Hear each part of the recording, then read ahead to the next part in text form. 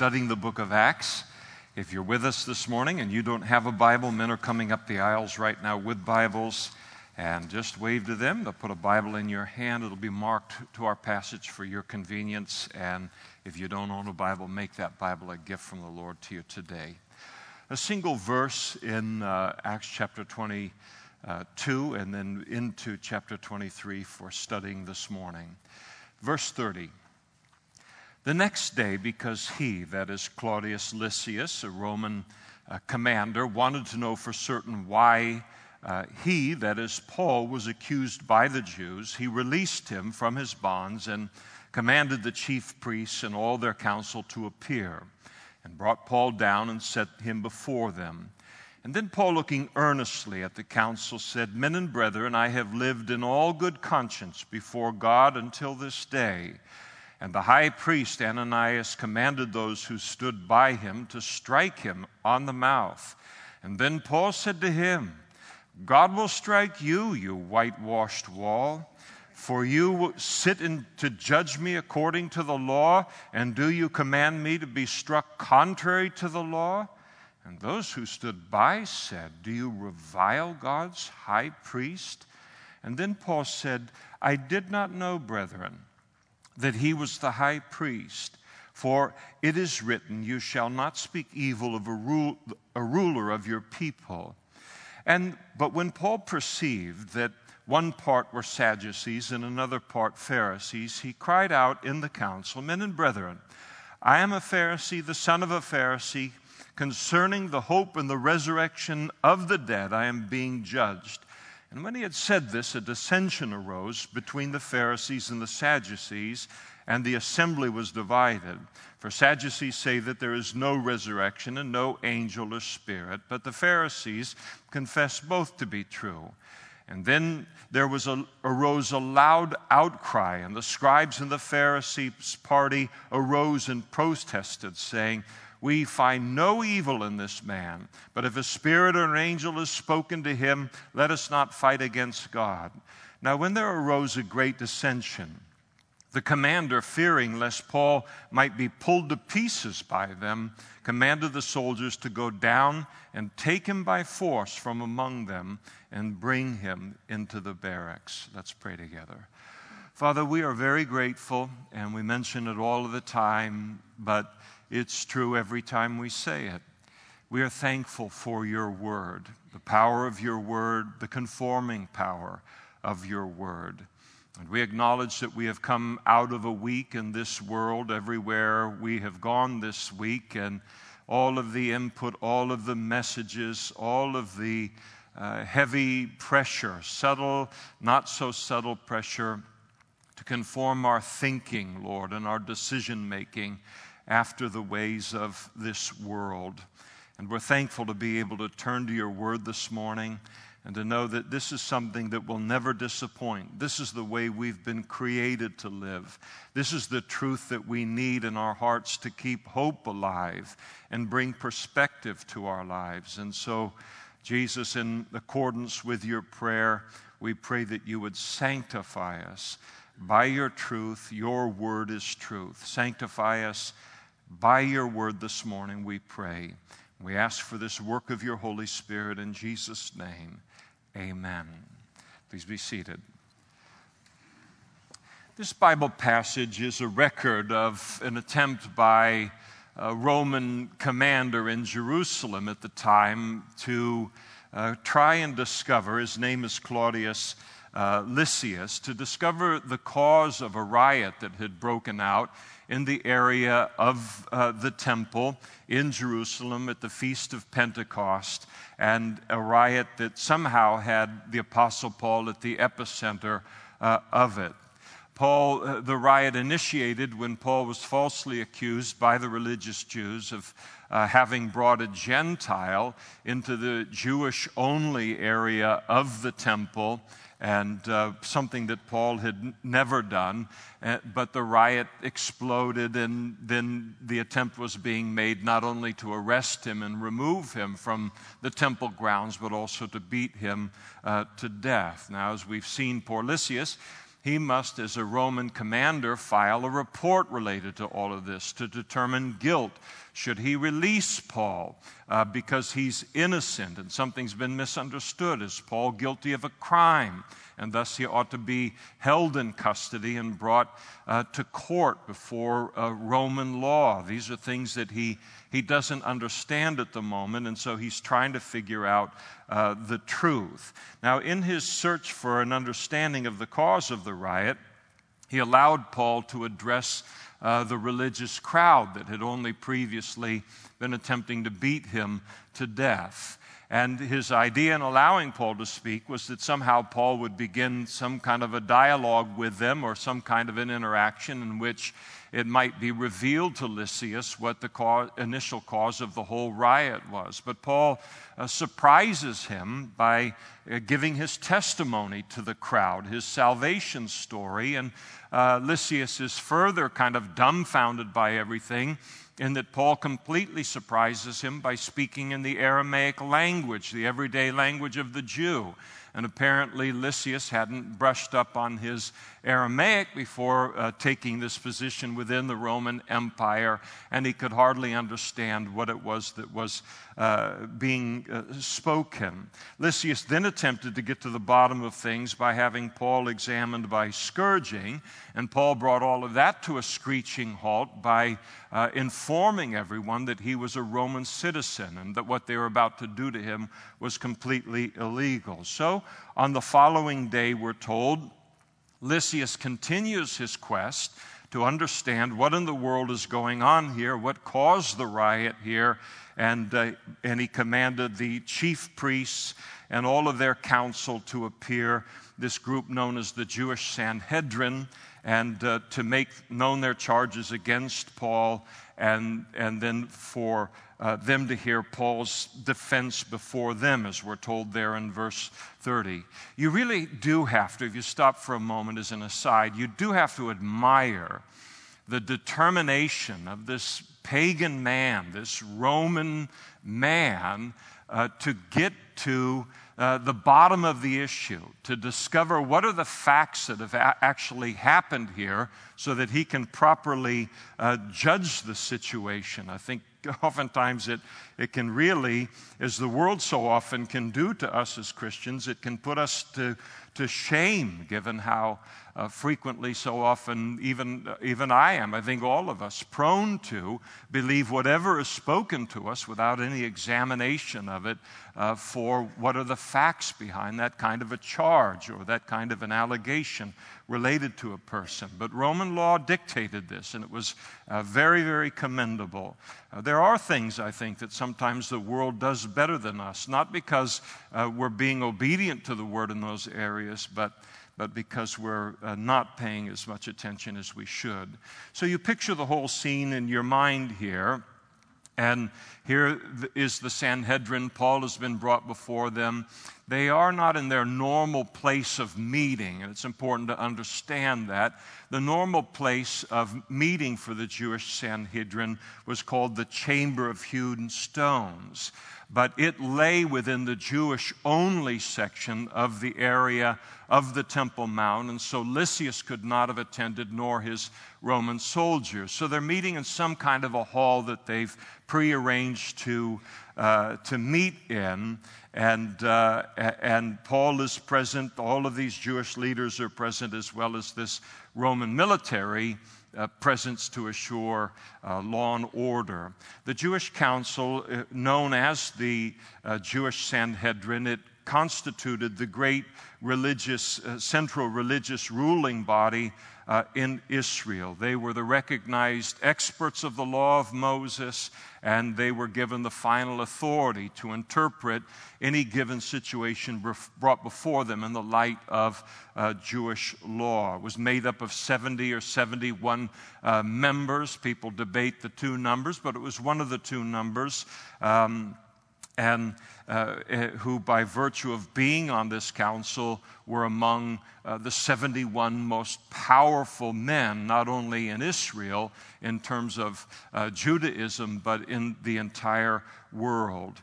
And so here they are, they're meeting in this place. Paul is brought before them, and Paul begins his address there in verse 1 of 23 by earnestly looking at them. He addressed them, we notice, as men and brothers. He doesn't call them fathers. He doesn't cow down to them in any way. He speaks to them as equals in this environment. There is a kind of a strong evidence within the Bible to indicate that the Apostle Paul, before he became a Christian, was actually a part of the Jewish Sanhedrin. And then, of course, not on it anymore once becoming a Christian. So he sees them as his peers. He's not intimidated at all by this environment. He then proceeded to declare to them that he had lived in all good conscience before God until this day. And so as he stood before them, he declared that his conscience did not condemn him in any way before God. That all of his life, as long as he could think in terms of his life, he had endeavored to please and to obey God. And he was certainly intimating that the immediate circumstances that they were trying to find guilt concerning him related to God and related to Jewish law and so forth. He was declaring the fact that he wasn't conscious of any guilt at all in terms of the circumstances that had led to his arrest and him standing before them in this trial at the moment. In other words, whatever you might think of me or whatever charges you may bring against me, I happen to know that I am right with God in all of this. And so Paul is not only declaring himself to be innocent, not only before them, but he's acknowledging the presence of God in the meeting and declaring himself to be innocent even in the eyes of God.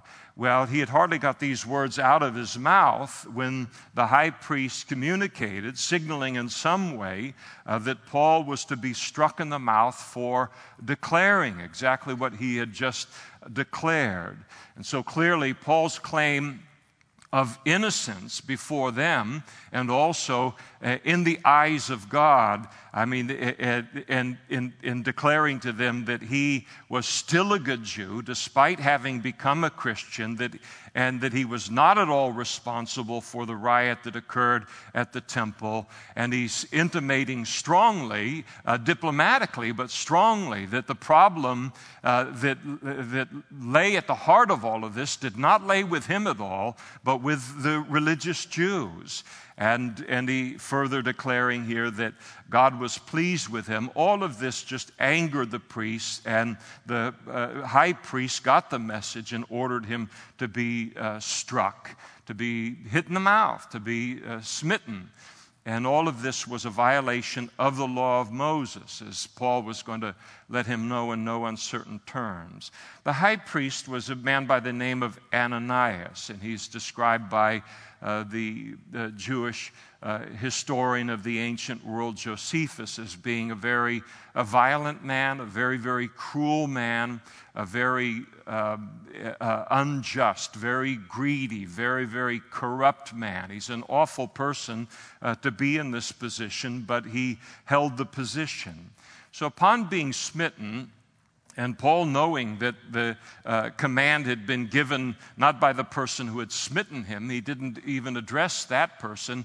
He then goes immediately to where the command came from, and Paul's response, as we read, was very, very strong.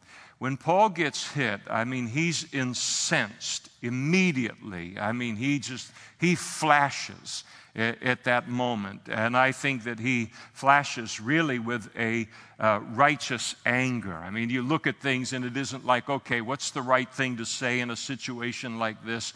I mean, the words that he speaks, they just fairly explode right out of him on the scene as he speaks to the high priest concerning what it is that was going on. I mean, it was completely inconceivable to Paul that this kind of a hearing would be conducted in the way that it was being conducted. You put yourself in Paul's place, and this is supposed to be an open hearing, interested in the truth. He gets one sentence out of his mouth, and then he gets smitten in the mouth, and all of this from religious men claiming to represent the God of the Bible. And so he confronted this high priest concerning the hypocrisy of all of it, because for sitting in the purpose here of judging Paul according to the law of Moses, and then commanding that Paul was to be smitten completely contrary to the law of Moses. And as he revealed in the Scriptures, as we look at Paul, as we see the entire kind of written portrait of him within the Scriptures, it's very clear that Paul had a very low view of hypocrisy. He had a low tolerance for it, even in his own life and in the lives of others.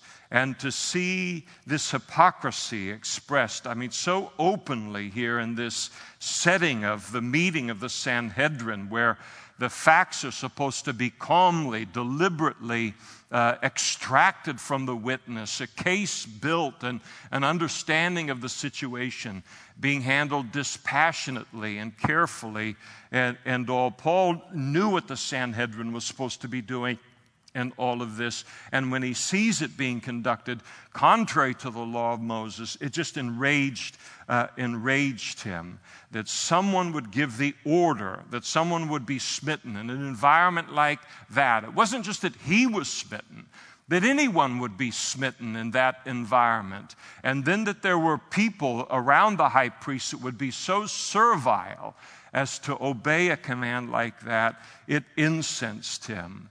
And he went on to declare the high priest to be a whitewashed tomb. And this was a clear reference in the ancient world to someone being a hypocrite. And in other words, a whitewashed tomb was a tomb that looked white and clean and holy on the outside, but on the inside, there's dead bones, there's spiritual death there. In the ancient world, for the Jews, when someone would die and there would be a headstone associated with the grave, at the times of the feast, when so many pilgrims would be coming to Jerusalem, they would paint the headstones white so that people could see the headstones and not touch them, because to come into contact with a dead body or anything associated with the dead would render you ceremonially unclean. And so Paul is declaring this man to appear to be one thing outwardly, holy, spiritual. This is the appearance that he's given. But he is filled with spiritual death, filled with hypocrisy. To come into contact with him is not to be advanced by virtue or godliness or holiness, but it is to be tainted by spiritual death. And this is what Paul was communicating, and believe me, the high priest got the message.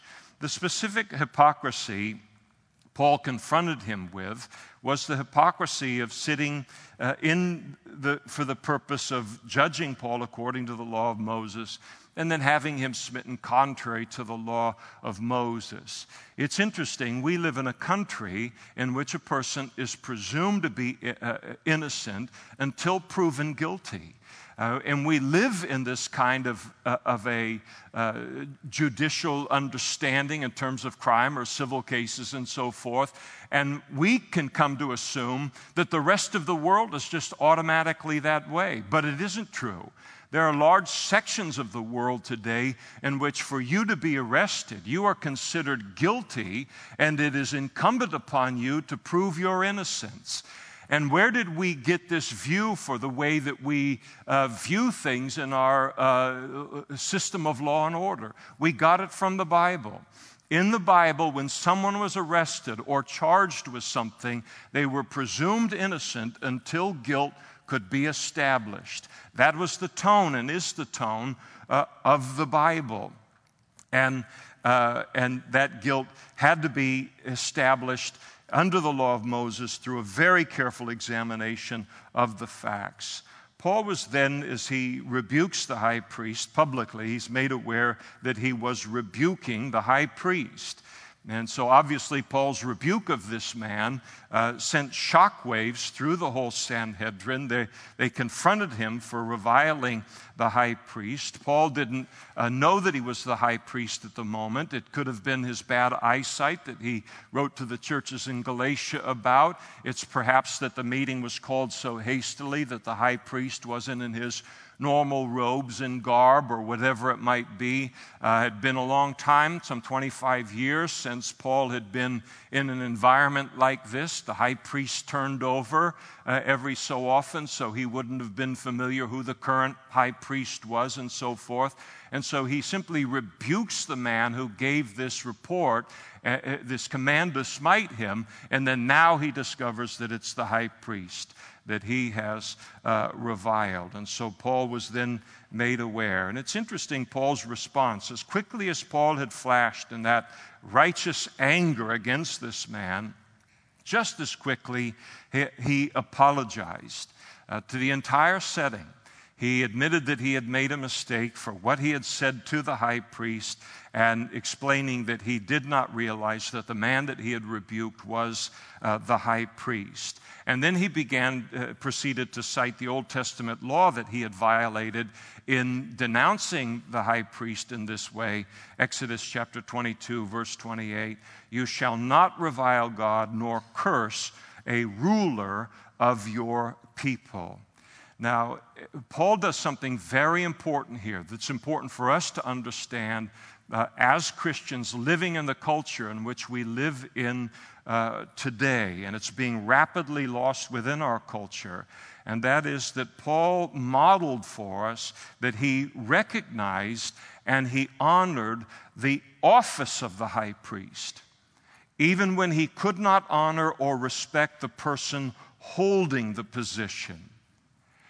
And we may not like the various people that have been put into elected office, but as such, as we saw a little bit last week, they are a part of the God-given institution of human government.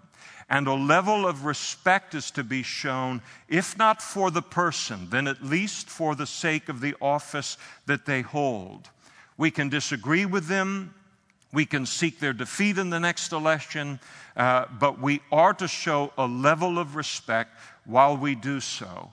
And the same is true of all positions of authority within our nation. It's the same thing that's true related to law enforcement or school teachers or supervisors at work and so forth. It doesn't mean that we cannot hold them responsible if it's necessary to do so for wrongdoing. But there is to be a civility that is expressed even in doing that.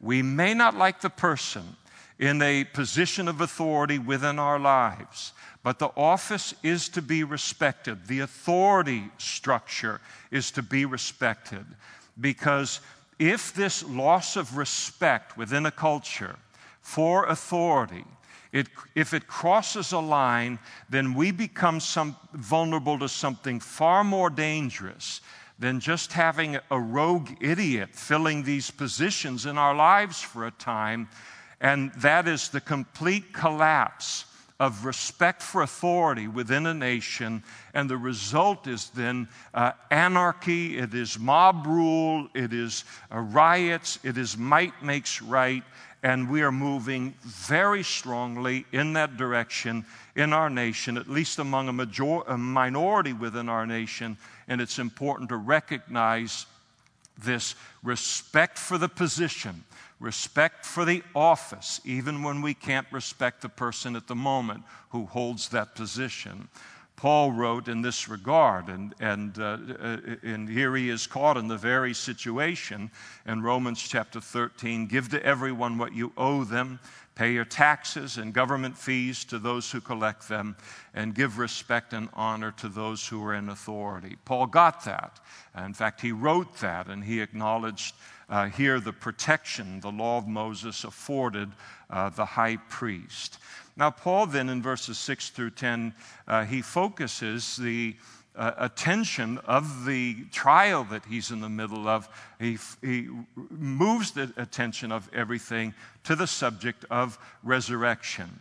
The council here, as they're meeting, are made up of two groups, some among the Sadducees, some among the Pharisees. These were the two major religious sects within Judaism at the time. And it's important to understand a little bit about what they believed concerning the supernatural and the possibility of resurrection from the dead and so forth. The Sadducees didn't believe in anything supernatural.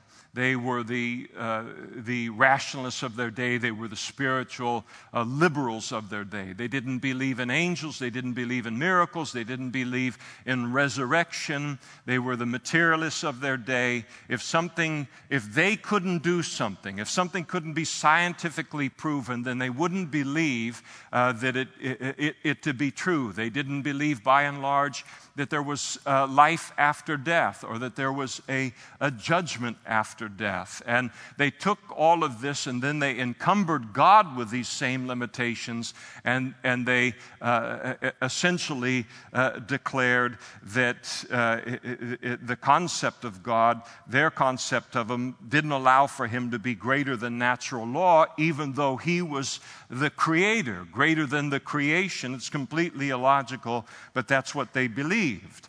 On the other hand, the Pharisees believed in all of that. They believed in miracles. They believed in resurrection. They believed in judgment. They believed in life after death. They believed in angels. They believed in all of it, and again, including resurrection. And Paul was completely aware of this in terms of the crowd that he's dealing with here. He knows that this dynamic exists there within the council. And so he declares himself to be a Pharisee, and that the cause of all of this initial uproar on the Temple Mount and then this subsequent trial that he's in the middle of here, that it all centered upon his belief in the resurrection. And he declares that in verse 6. Now, a lot of motives are ascribed to Paul in terms of what he's doing here. Some people look at it and they say, well, this is a very clever tactic on Paul's part. He sees that this council can be easily divided on this particular subject. He knows what their view is on the view of each of them on the subject. And so he brings up the subject of resurrection, knowing it's going to divert the attention away from him and create some kind of an unending religious discussion between the two groups. And so Paul sits here in this environment, and practically speaking, it dawns on him, if I'm in a hearing that's been brought together to determine my innocence, and I get one sentence out of my mouth, and the high priest orders me to be punched in the mouth, I don't think this trial is going to go very good for me. And so let's just bring it all to a screeching halt by introducing a subject of great controversy between the two groups, get them fighting over the doctrine of the resurrection. And some people believe that was the ploy that Paul was using here in all of this. And if that was the case, it was very, very successful, because the entire trial degenerated into a great dissension between the two groups over the issue of resurrection. And the fight, the dissension became so great that Lysias, this is not a coward, this is a member of the Roman military, becomes so concerned for Paul's safety in the midst of this that he won't be torn from limb to limb, that he orders the Roman military into this melee that's going on to deliver Paul by force and return him to the Roman barracks. And so for Lysias, once again, his attempt to find a charge of criminal or civil wrongdoing in Paul's life, he strikes out, he fails once again. Personally, I'm very careful to ascribe manipulation or to view Paul in a negative way, or to put ascribe carnality to him in a situation like this, though it would be very wise for him to handle it in the way that some people do. But I'm careful concerning his reputation, not that I idolize him on a level that is unhealthy, but the Bible does teach that love believes all things. It gives people the benefit of the doubt. And I don't like to believe the worst that can be be believed about a person based upon a given circumstance, and that includes you as well. I don't believe the things that sometimes come forward because it's so easy to then talk to the person and they say just a simple little thing and your understanding of the whole situation changes. I view it a little more graciously than others do. And I do believe that at this point in the trial, Paul did decide to move the focus of the trial off of himself and to put it on something a little bit more biblical, something like resurrection. And I think he brings up the subject of resurrection here with the intention of then preaching Jesus, his death, his burial, his resurrection, as an evidence of him being the promised Messiah based upon the Old Testament scriptures. I'm inclined to believe that Paul was intending to begin the kind of sermon before the Sanhedrin that he had delivered in synagogues all across the Roman Empire, to declare Jesus to be the promised Jewish Messiah on the basis of the Old Testament scriptures, including upon the fact of his resurrection from the dead. But you notice before he can even continue his apologetic here, the two groups, as much as they went crazy at the mention of the word Gentile, they go into a frenzy at the mention of resurrection here. And before he could continue his sermon to them, the two groups begin to fight over the issue of resurrection. And I think that Paul identified himself as a Pharisee because of the two groups, the Pharisees and the Sadducees. That was the group he intended to make his appeal to, Jesus as the Messiah, because they alone believed in the resurrection. Now, allow me to close this morning. It won't be a 2-minute close, but allow me to close this morning with a simple practical application from the passage. I'm always eager when I read the Bible to learn, of course, anything I can in the Bible about God the Father, God the Son, and God the Holy Spirit. They are the focus of the entire Bible. But anything I can learn in the Bible about the apostles, and even most specifically about the Apostle Paul, that will help me understand him, what made him tick, what made him live the kind of life that he did, have the kind of determination that he had, the kind of fruitfulness that he had. I'm always looking for the reasons for his greatness and the reasons behind the greatness of his influence for the kingdom of God. And so looking at when I see this snapshot of the Apostle Paul here, that's what I'm looking for. And I think we learn something very valuable about the heart and the character of the Apostle Paul here, that if we didn't take time to notice this morning, we would really, really fail to understand the reasons and the things that stood behind, as I said, his greatness and the greatness of his influence for the kingdom of God. When I witness Paul's intolerance of hypocrisy, his intolerance of corruption in those who claim to represent God, as we see here, his intolerance of those kind of things, as he denounces here and rebukes the high priest in that regard, that he hated this kind of thing when he saw it, and that he would let you know about that in an instant. When I see what Paul does in rebuking the high priest, I think to myself, that's the Paul that I recognize.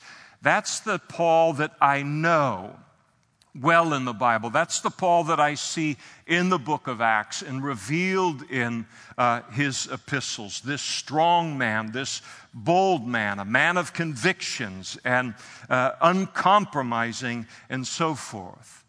But here we also get a snapshot of a man who could admit when he was wrong and apologize for it.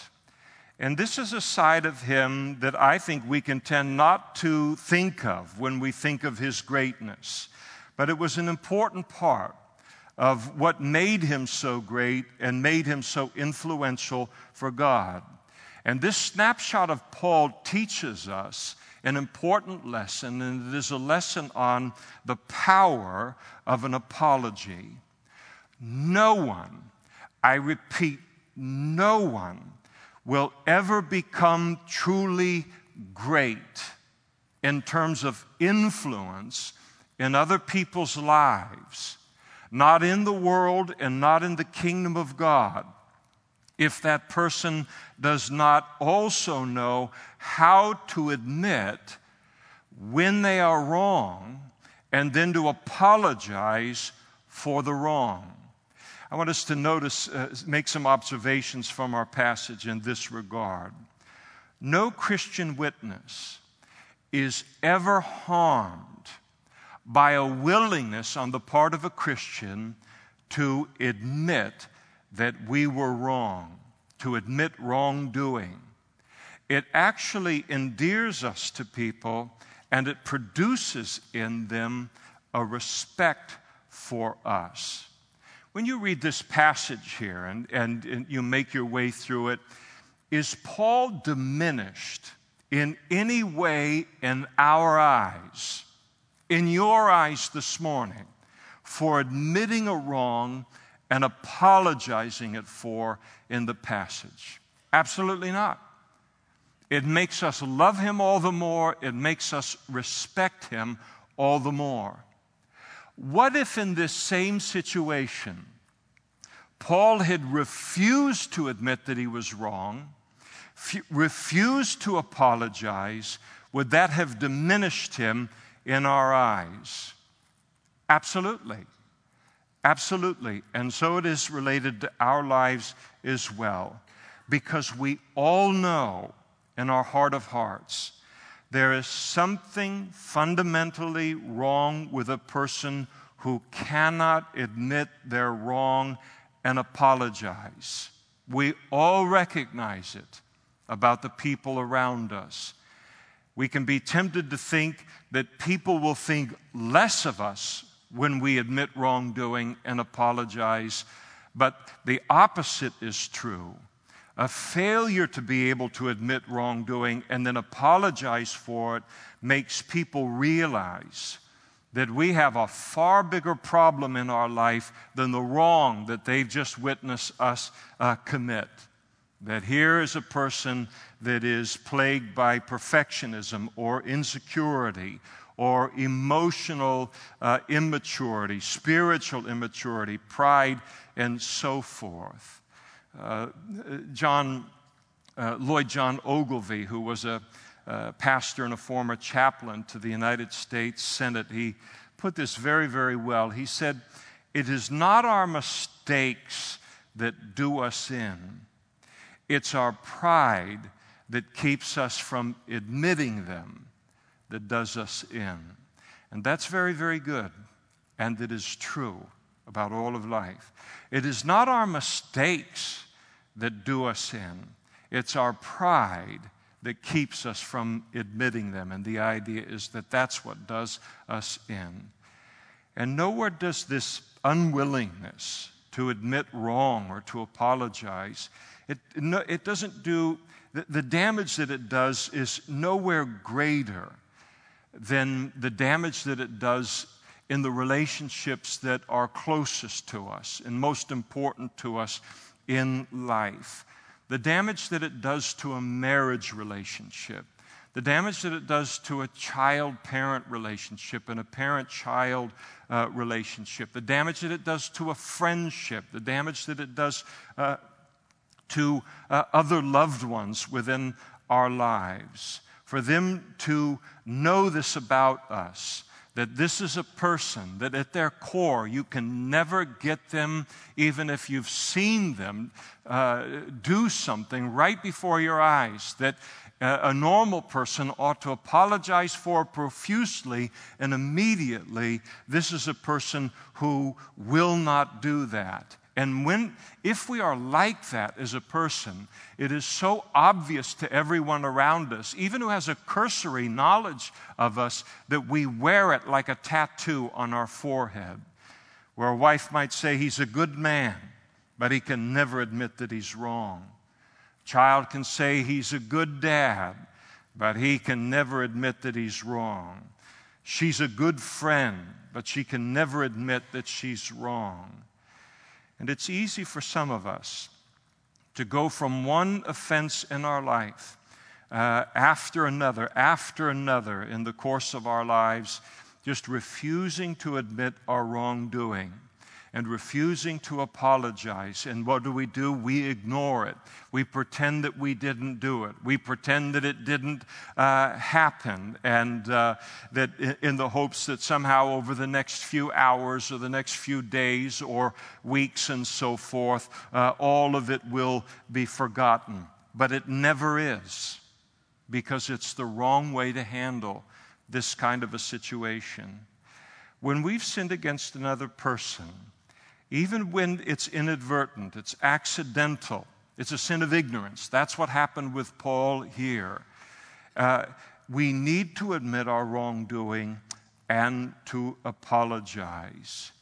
And I want to go in just the privacy of my own heart today, in the privacy of your own heart today, that if you or I have trouble doing that this morning, if the sermon has become extraordinarily uncomfortable for you at this particular point, and most uncomfortable for you in the light of someone who might be sitting next to you that knows this is exactly who and what you are.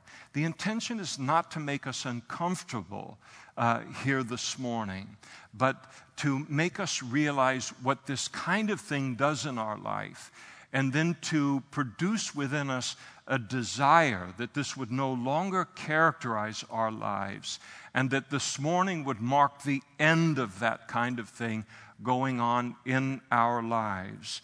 And if you have trouble admitting that you're wrong when you've done something that's obviously wrong, and then further apologizing for that, it's so good for us just to determine this morning and say, Lord, with your help, would you help me just to admit my wrongdoing to others and apologize every single time. I don't want to get in this thing where I just kind of stuff it, walk into another room, and then I'll come back in as another person and I expect everyone else to have dealt with it. I don't want to be that person anymore. I want to handle this area of my life with maturity. And I recognize the immaturity that it is on a natural level and certainly on a spiritual level within my life. I want to be done with that. And so, God, would you help me now to have a new start here, to acknowledge my wrongdoing when it occurs, and then to apologize every single time. Lord, I don't know what is the scope of the iceberg that is under the tip of the iceberg of this unwillingness to do so. I know there's a lot of issues in my life that probably have to be dealt with that's behind this, but let's begin to deal with them. And let's out all of them by you having me practically begin to make this a characteristic of my life. And then, of course, to begin that in the most important place of all, in the home, in our marriage, in the most intimate of relationships within our life. And then to see if in doing that, if the respect of the other person, it will never ever be diminished by us admitting that we're wrong and asking for forgiveness. No spouse, no child, no parent, no friend, no one were never diminished in their eyes for the capacity, the ability to do that kind of thing. And then to watch when I begin to make that a characteristic of my life. Now she's never heard that before from me. He's never heard that from me before. And then now here I am beginning to do it consistently, and the respect that will grow immediately in the lives of our loved ones and the people that we care about. I mean, it will be dramatic and it will be immense. Some of us might even need to stand in front of the mirror before we commit our next wrong and just practice saying, I was wrong. It'd be so hard to do that, and the words have never been formulated in our mouths before. Look in the mirror. It says, I was wrong there. Well, I apologize. Would you forgive me? Someone has written, home is the place home is where people go when they're tired of being nice. And so often it's like that. People are one thing someplace else, but in the relationships that are the most important in life, we abuse them and take them for granted. And so let's have that end in our marriages and in our families and in our lives today. An apology goes a very long way in starting to bring healing to any situation that has created a divide. And all divides are dangerous in a relationship because you lose control at that particular point on where that's going to go. And an apology helps bring healing to that situation. Someone has written, do you know what is the best way to have the last word in an argument? Apologize. And in many arguments, that's the truth. Some of us have never been quite the same since Calvin and Hobbes was taken off of the comic page in our newspaper. But famously, there's an old Calvin and Hobbes comic strip where Calvin says to his tiger friend Hobbes, I feel bad that I called Susie names and hurt her feelings. I'm sorry I did it. And Hobbes suggested maybe you should apologize to her.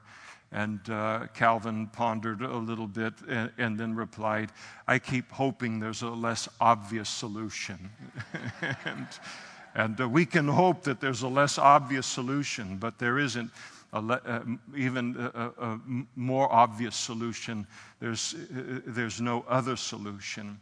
In the same vein, but from kind of a different angle, I think that Paul's life here teaches us to be aware.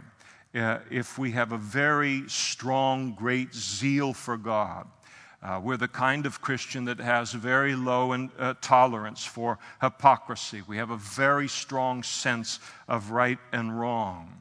But if coupled with those things in our life, if we also find it very difficult to admit wrongdoing, that's a toxic combination. That is a toxic combination spiritually.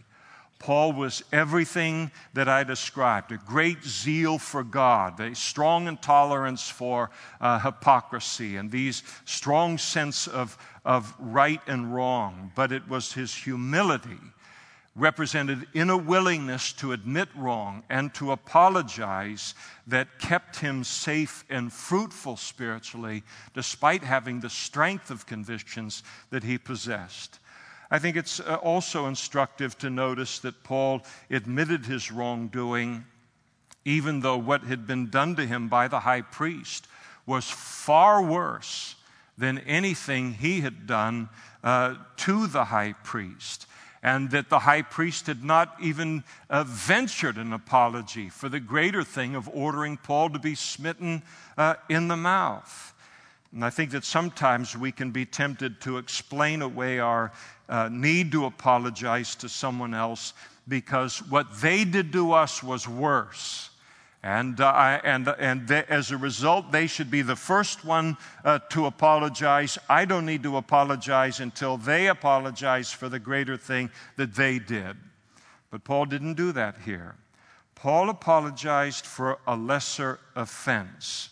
And he had done wrong, he knew he had done wrong, and he made it right on his part in terms of despite what the high priest did. And he recognized that the sin of others never legitimizes our sin and losing our temper or reacting in anger.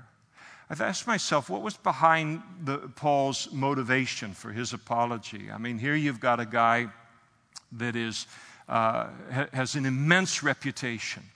He's in a very public setting that he does this in. Sometimes when you're the head of something, you're well known, you have quite a name, quite a reputation, or something like this happens in a public setting. There's tremendous pressure to feel like I've got to portray general perfection here. I can't admit any wrongdoing, otherwise it will harm my authority and so forth and all. And Paul is tempted by all of those same things in the way that we are, and yet he doesn't succumb to them. There's something more important to him than his pride or his reputation or all of these kind of things in this specific situation. What was the motivation behind the apology? First of all and foremost, to be right with God on the issue, to be right in the eyes of God. He apologized because it was the right thing to do in the eyes of God. Paul quoted the verse that he had violated. And he realized that he had not only sinned against the high priest, but that he had sinned against God and his law. And no matter what other people were doing to him, Paul looked at it and said, I've done wrong. My conscience is pricked here. I am convicted of what I have done. I have to be right with God, and this was the only way to make it right and to maintain a clear conscience with God. The second motivation I see here is that Paul realized that not only was God watching the situation, but a lot of other people were watching it as well. And his Christian witness is now in play before a very large group of people and a very powerful group of people at that moment. And I think it's good to remember that as he apologizes here, that even if our apology isn't received by the other person, and here it wasn't, that when we apologize and then the entire situation ceases now to be a reflection upon us, but now it becomes solely a reflection upon them and how they handle the apology. And I can't help but notice as well that how quickly Paul apologized. It was instantaneous. As quick as he flashed, and he became convicted and aware of his wrongdoing in the light of the Word of God, just that quickly he brought forth his admission of wrongdoing and his apology. It is said, and truthfully said, that our brokenness, the brokenness in humility in our life as Christians, as anybody, but as Christians, is directly proportional to the time that elapses between the moment I sin and the moment I become aware of that sin and then confess it to God and ask for His forgiveness, and then confess it to significant others that I've sinned against and ask for their forgiveness. And when that window of time is very narrow, as it is here in Paul's life, it demonstrates tremendous brokenness in this man and a tremendous humility in this man's life. And when that gap is as long as hours, to say nothing of days and even weeks, it's an indication of a glaring and alarming lack of humility and brokenness within my life and within our lives. The speed of Paul's confession here is remarkable and it's beautiful, and that's why it's important to notice it. I think it's always good to be reminded. So often we look at the Apostle Paul and we say, well, his greatness as a man, the greatness of his spiritual influence for the kingdom of God, that all of it hinged upon, the strength of his character and his boldness and his determination and all of these kind of things that lie so readily on the surface of the Scriptures as we read them. But then to see passages like this, and the Bible is full of them, even concerning the Apostle Paul, and to be reminded that our Christian witness and our influence for the kingdom of God so often hinges on how we handle the small things in our life, as well as the larger things. The story is told concerning the conversion of the brilliant Augustine, one of the early church fathers who would become one of the greatest theologians and greatest figures in all of church history after the apostolic age. And he was, at the time of his life, greatly impacted, not yet a Christian, greatly impacted by a man named Ambrose, who was the bishop of Milan at the time, and a man whom Augustine respected intellectually. He was a brilliant man. But when he wrote of Ambrose's influence upon him and his ultimate conversion to Christianity, Augustine wrote, "My heart warmed toward him, not at first as a teacher of the truth, which I had quite despaired of finding in church, but simply as a man who showed me kindness." And that kindness from the life of Ambrose is what began to break the hard outer shell of Augustine and to lead him into the very significant place of influence that reaches right into this room today, by the way, within the body of Christ. And it was an act of kindness that so impacted him. And an apology, I think, or being quick to apologize and admit wrongdoing, has the same kind of power and the same kind of effect upon others.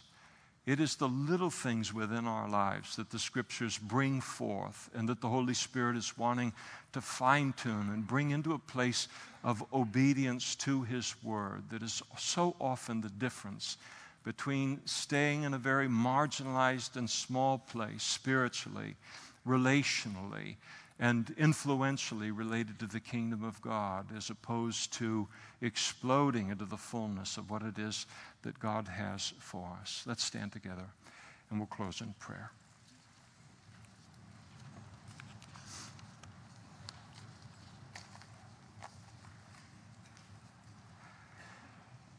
Father, thank you for this little glimpse, a profound glimpse into the life of the Apostle Paul.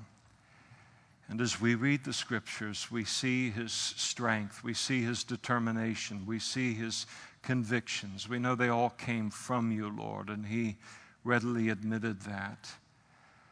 But it's so easy, Lord, at least it is for me, to look and figure him out solely on the basis of those big and obvious things and to miss the things that tempered all of the rest, the things that indicated a heart of brokenness and a heart of humility, the true key to his greatness and the greatness of his influence. And so it is with our lives as well. And we pray that as we stand here under the influence of this message this morning, that, Lord, if there are in any of us on either an overwhelming level or even a hint of it within our lives, a resistance to, an unwillingness to admit our wrongdoing and to apologize, that you would use today, under the weight of your word and the beautiful wooing and power of your Holy Spirit, to break us out of the smallness of that life and the limitations that it places upon us and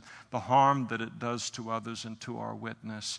And we pray in Jesus' powerful, mighty name that for each of us that stands before you this morning, and we want this to be a watershed moment in our lives, to move from what we are into something altogether different, Lord, that you would accomplish it within our lives with accompanying signs and wonders. And we ask all of these things in Jesus' name. Amen.